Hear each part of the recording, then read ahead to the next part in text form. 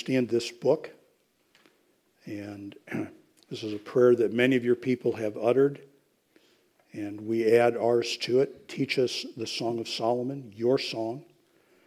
And we pray for the insight and understanding in Jesus' name. Amen.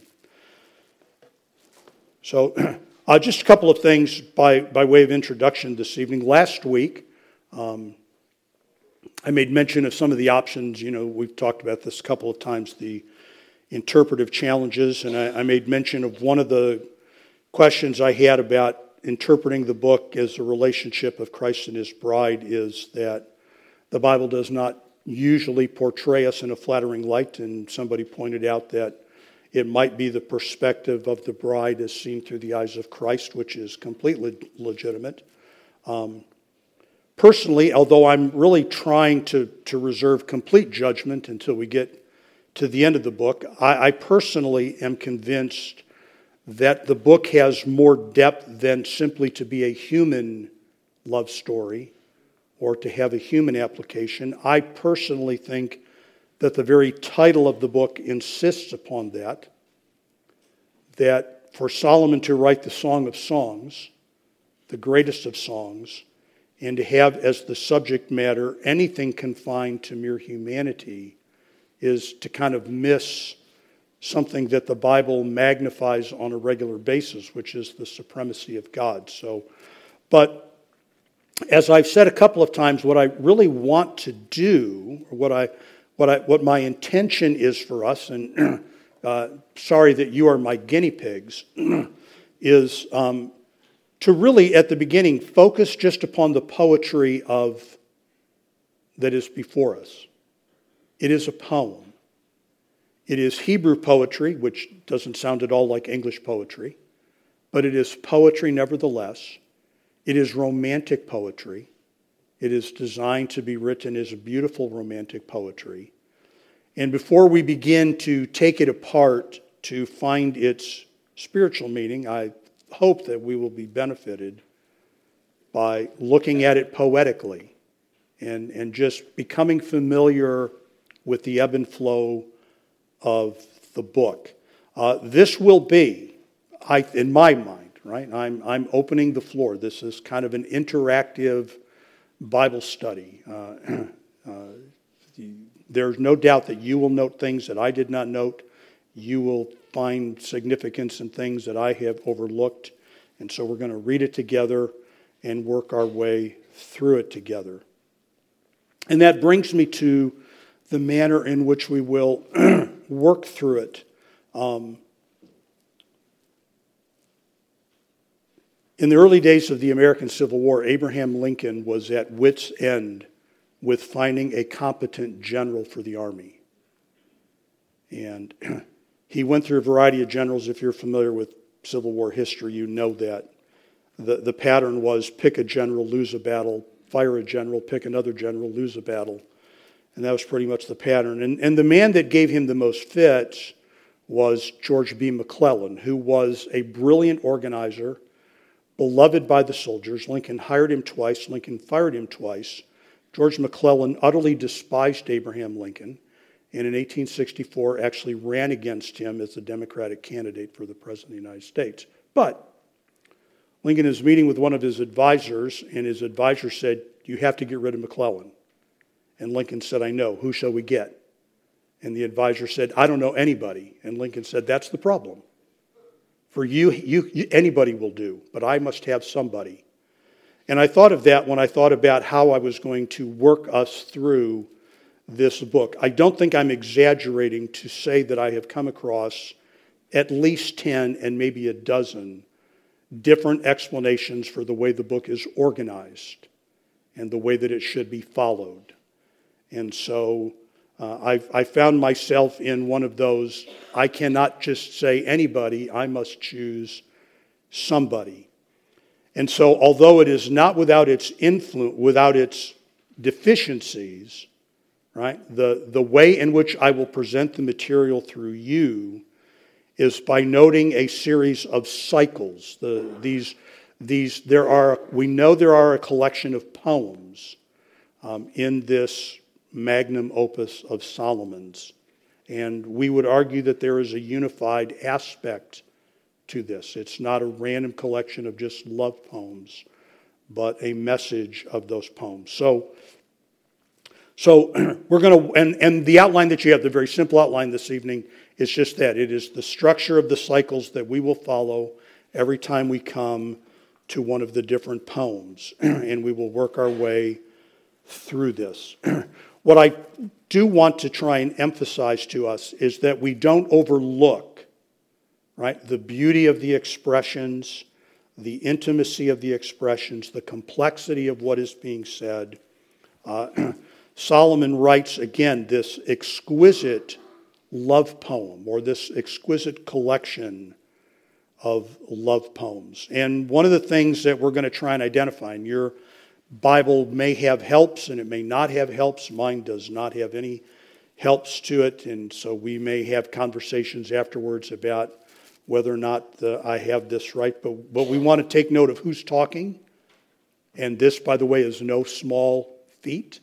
Identifying who's talking in the book of Song of Solomon is sometimes very challenging.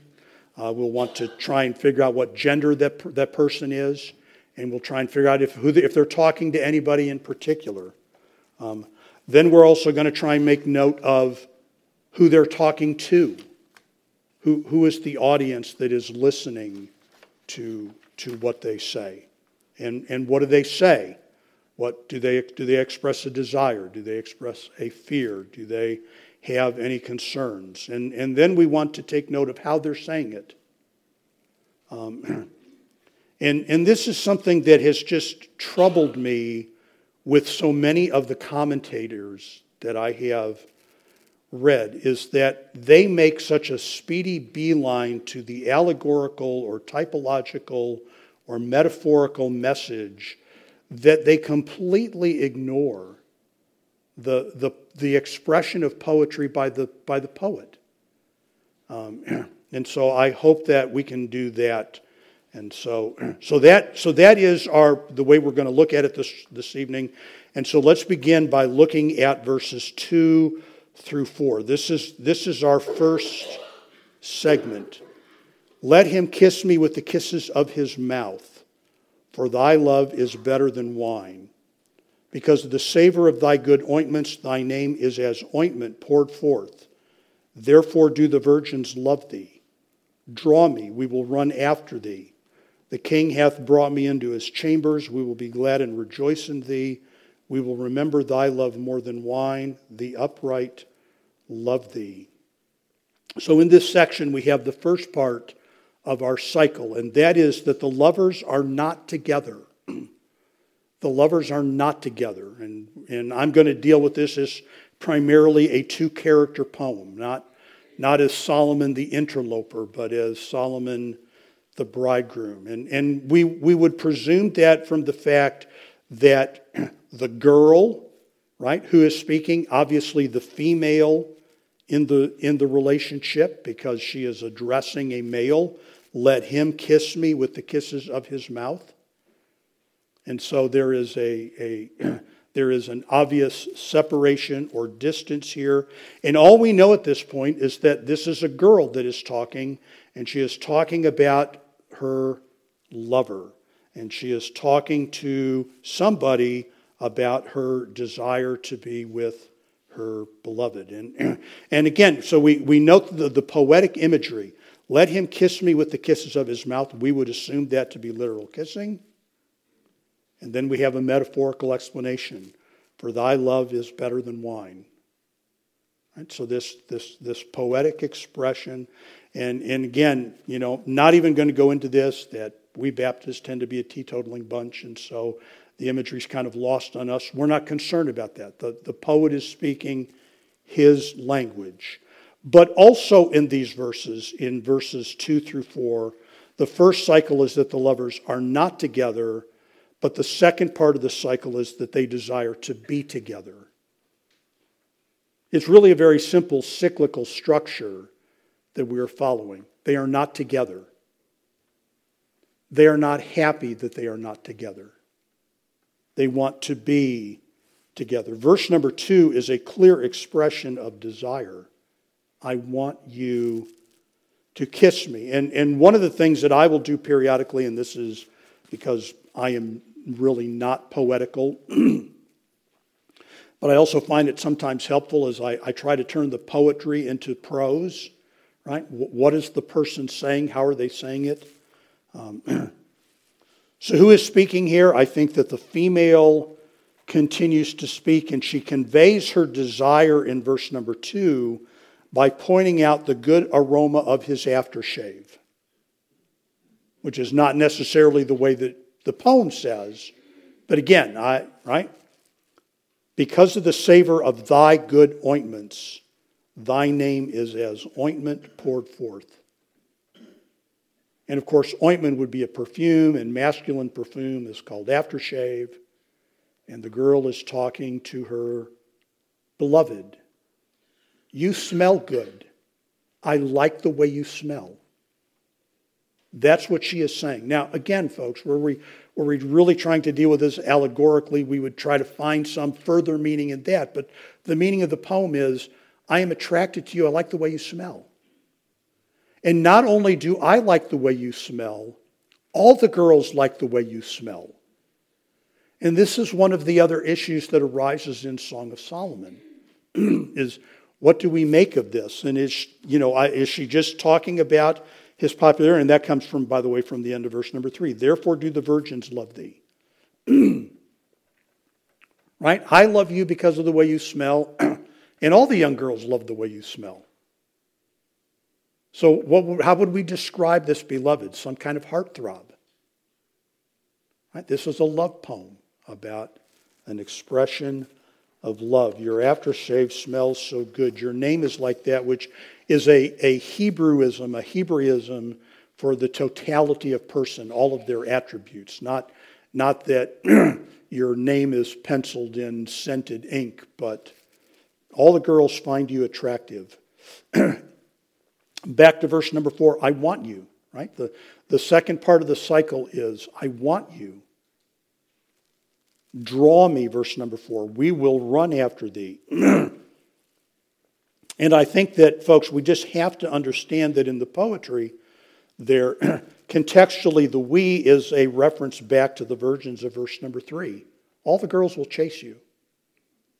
All the girls will chase you. Draw me, we will run after thee. The king hath brought me into his chambers. And we're gonna come back to this, right?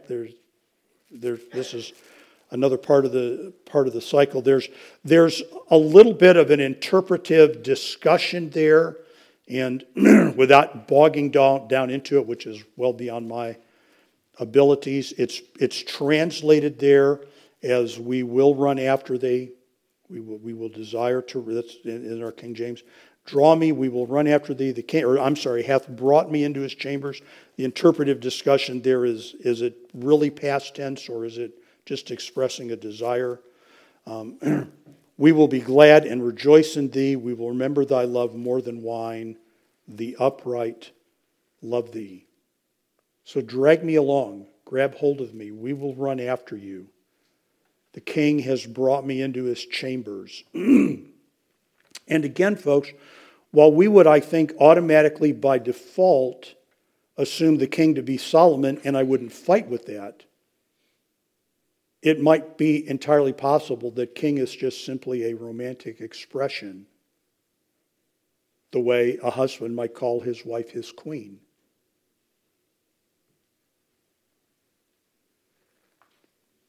And again, I've already mentioned this, the verb brought there can equally indicate not just a statement of fact, but an intention of desire, which is how the author, who has outlined it this way, intends it. The upright love you. You have virtues. You don't just smell good. You have virtues that are desirable. And the girl here is continuing to speak. She is talking about her lovers. And she seems to be addressing a group that we will encounter in verse number 5, the mysterious daughters of Jerusalem, whoever these people are. And then, of course, again, folks, we ask the question, who is the king? Who is the king? And if we were to take to approach it from the three-character position, right? This is the young girl talking to her shepherd boy who is concerned about the evil intentions of Solomon. So, John Phillips says in verse number 4, if you care, commentator, says that what's going on here is that Solomon kidnapped her, and her appeal is for her shepherd boy to come and rescue her. Come and get me, seize me, draw me, I will follow you. The king has taken me against my will. So when we get to the end of verse number 4, folks, we have two parts of our cycle. Not together, but desirous to be together. That brings us to a third part of the cycle, which is verses 5 and 6. I am black but comely, O ye daughters of Jerusalem, as the tents of Kedar, as the curtains of Solomon. Look not upon me because I am black, because the sun hath looked upon me. My mother's children were angry with me. They made me the keeper of the vineyards, but mine own vineyard have I not kept. So we have first part of the cycle, not together. Second part of the cycle, desiring to be together. Third part of the cycle, there is some impediment that is addressed. And it might be a physical barrier, or as it is in this case, the female's condition. And it is again, of course, the female speaking, pointing out both the obstacle and why it shouldn't be an obstacle.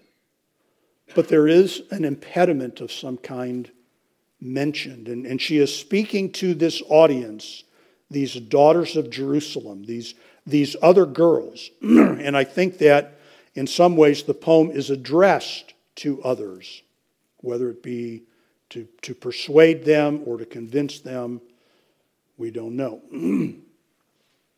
I am black but pretty. That's what she argues. I am black but pretty. Black as the tents of Kedar, which must have used some black fabric in their tents. As black as Solomon's curtains. And then she appeals to not let this be a problem. Look not upon me because I am black. Don't be tripped up by the depth of color of my skin. Now, one of the things that we're inclined to do is to read this through purely racist lenses. But you want to remember something, folks. Solomon was a Middle Easterner. Solomon was not fair-skinned, and he didn't have blue eyes, and he didn't have blonde hair.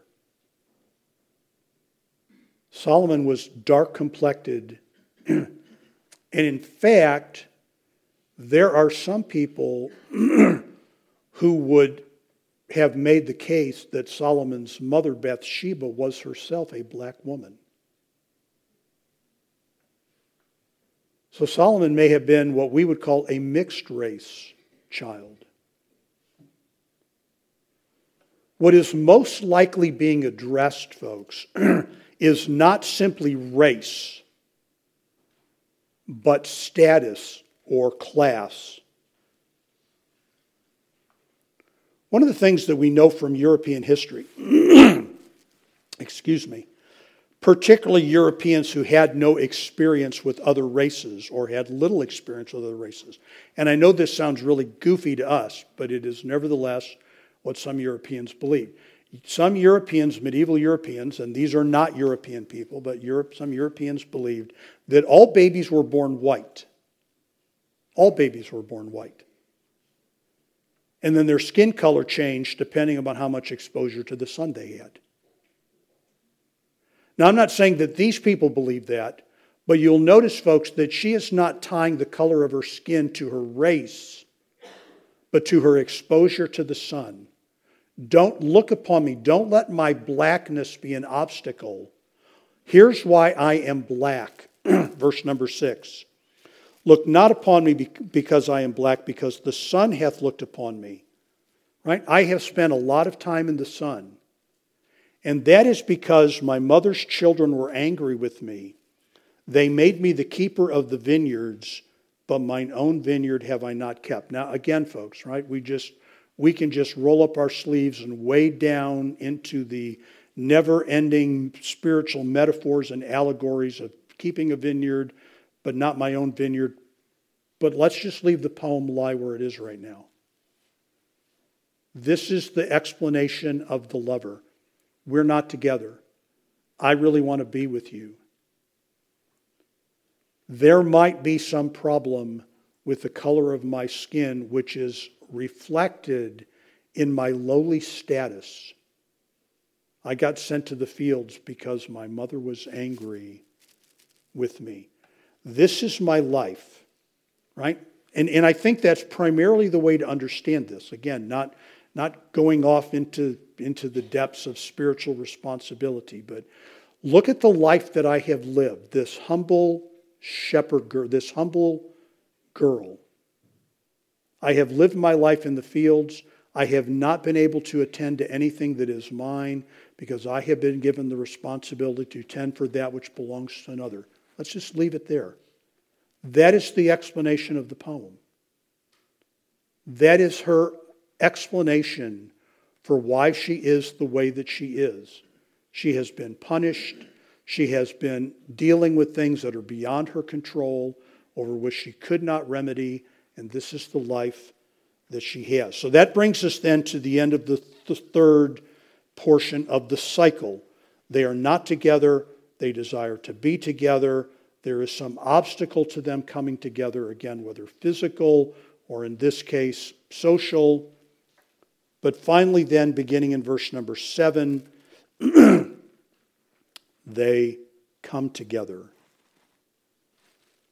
Verse number 7, tell me, O thou whom my soul loveth, where thou feedest, where thou makest thy flock to rest at noon.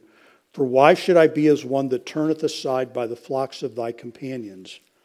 If thou know not, O thou fairest among women.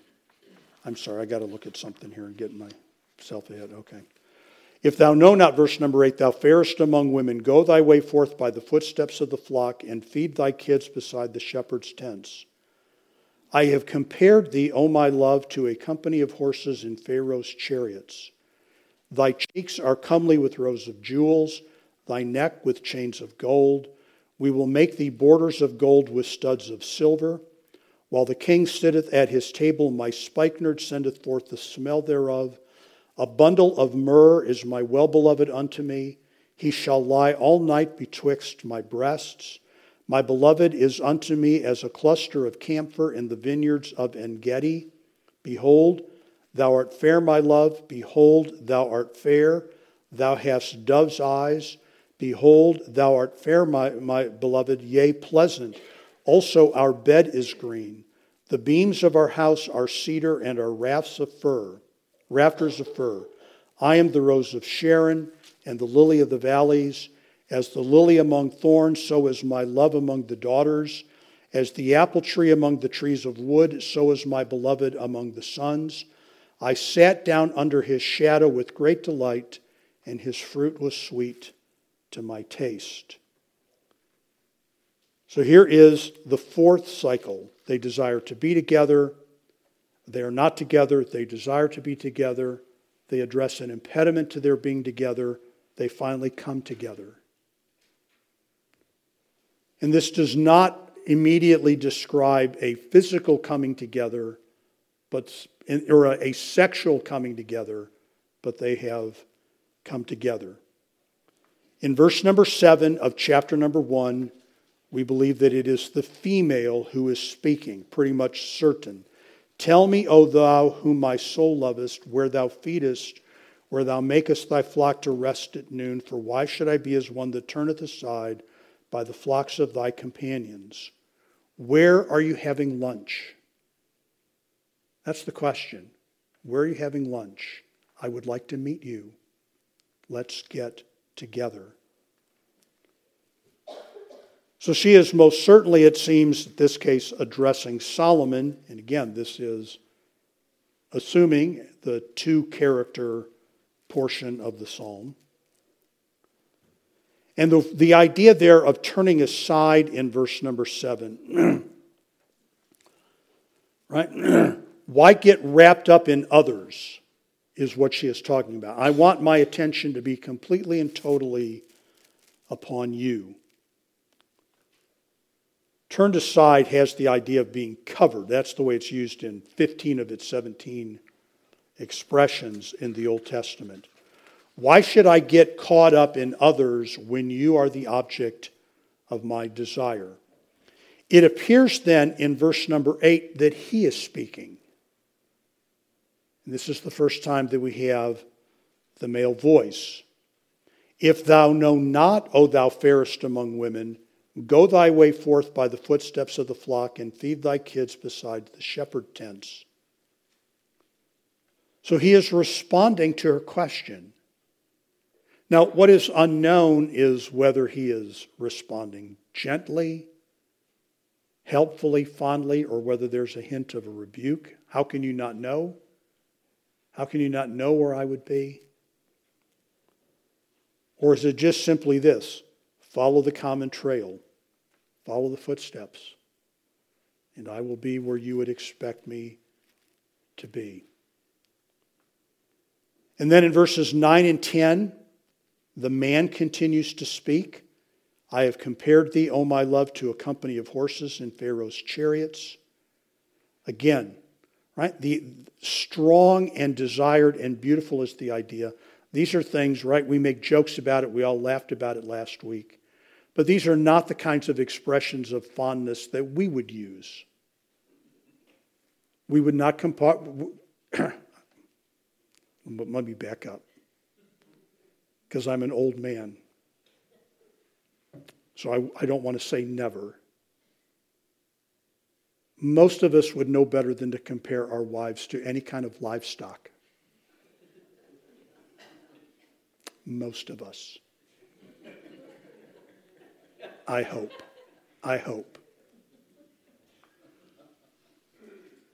Even if it's the most beautiful specimen of livestock that has ever been. That is just not the way we would express our love. But again, folks, we're not trying, part of the challenge of reading the book is we're not reading 21st century sitcom poetry. We're reading very old romantic poetry. You are like a company of horses in Pharaoh's chariots. These are the best of the best. Thy cheeks are comely with rows of jewels, thy neck with chains of gold. You look nice. I mean, there's the prose version. You look nice. Your jewelry makes you look nice. You're desirable and attractive.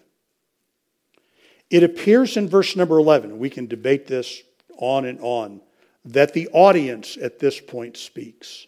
As if, right? And again, and I think I've kind of mentioned this, there are some people who view the Song of Solomon as not just a poem, but a poem that was intended to be performed. And so the audience participates, the audience being these daughters of Jerusalem. And so now they respond. We will, there's certainly a plural there. We will make thee borders of gold with studs of silver. If your jewelry makes you look good, we will enhance your beauty with more jewelry. Again, this is the expression of the poem. And then we know that they are together at this point from chapter 1, verse 12, down through chapter 2 and verse number 3. The girl is speaking in verses 12, 13, and 14. We know that because she's making a male reference while the king sitteth at his table. Right? While the king was sitting at the table, my perfume smelled good. His aftershave smelled good. My perfume smelled good. Again, folks, the poem is rich with senses, with sight, sound, smell, touch. Not only did I smell good, did he smells good. A bundle of myrrh is my beloved unto me. He smells good. He shall lay on my chest all night long. We're together. We're together. Verse number 14, my beloved is as unto me as a cluster of camphor in the vineyards of En-gedi. And camphor is a very difficult word to describe in terms that we understand. And here's what I mean. In your King James Bible, the word that is found here, camphor, is sometimes translated pitch. He pitched it within and without with pitch. And it is sometimes translated with the word ransom. And it is even occasionally translated with the word village.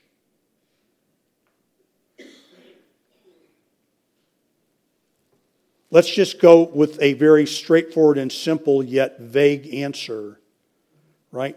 He is like a cluster of desirable fruit or a desirable plant.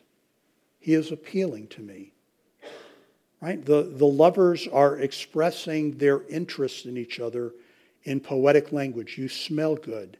You look good. You remind me of something that is good. I want to be with you. It's not vulgar. It's not sensual. Verse number 15 is probably the man speaking. Behold, thou art fair, my love. Behold, thou art fair. Thou hast dove's eyes. Beautiful eyes, again, is the idea. And verses 16 and 17 are probably her response to him. They're together. They're conversing. Behold, thou art fair, my beloved, yea, pleasant. Also our bed is green. And the idea there is luxuriant, fresh, and desirable. Green. Our bed is green. Verse number 17, the beams of our house are cedar and our rafters of fir. We have a nice place. We have a nice place.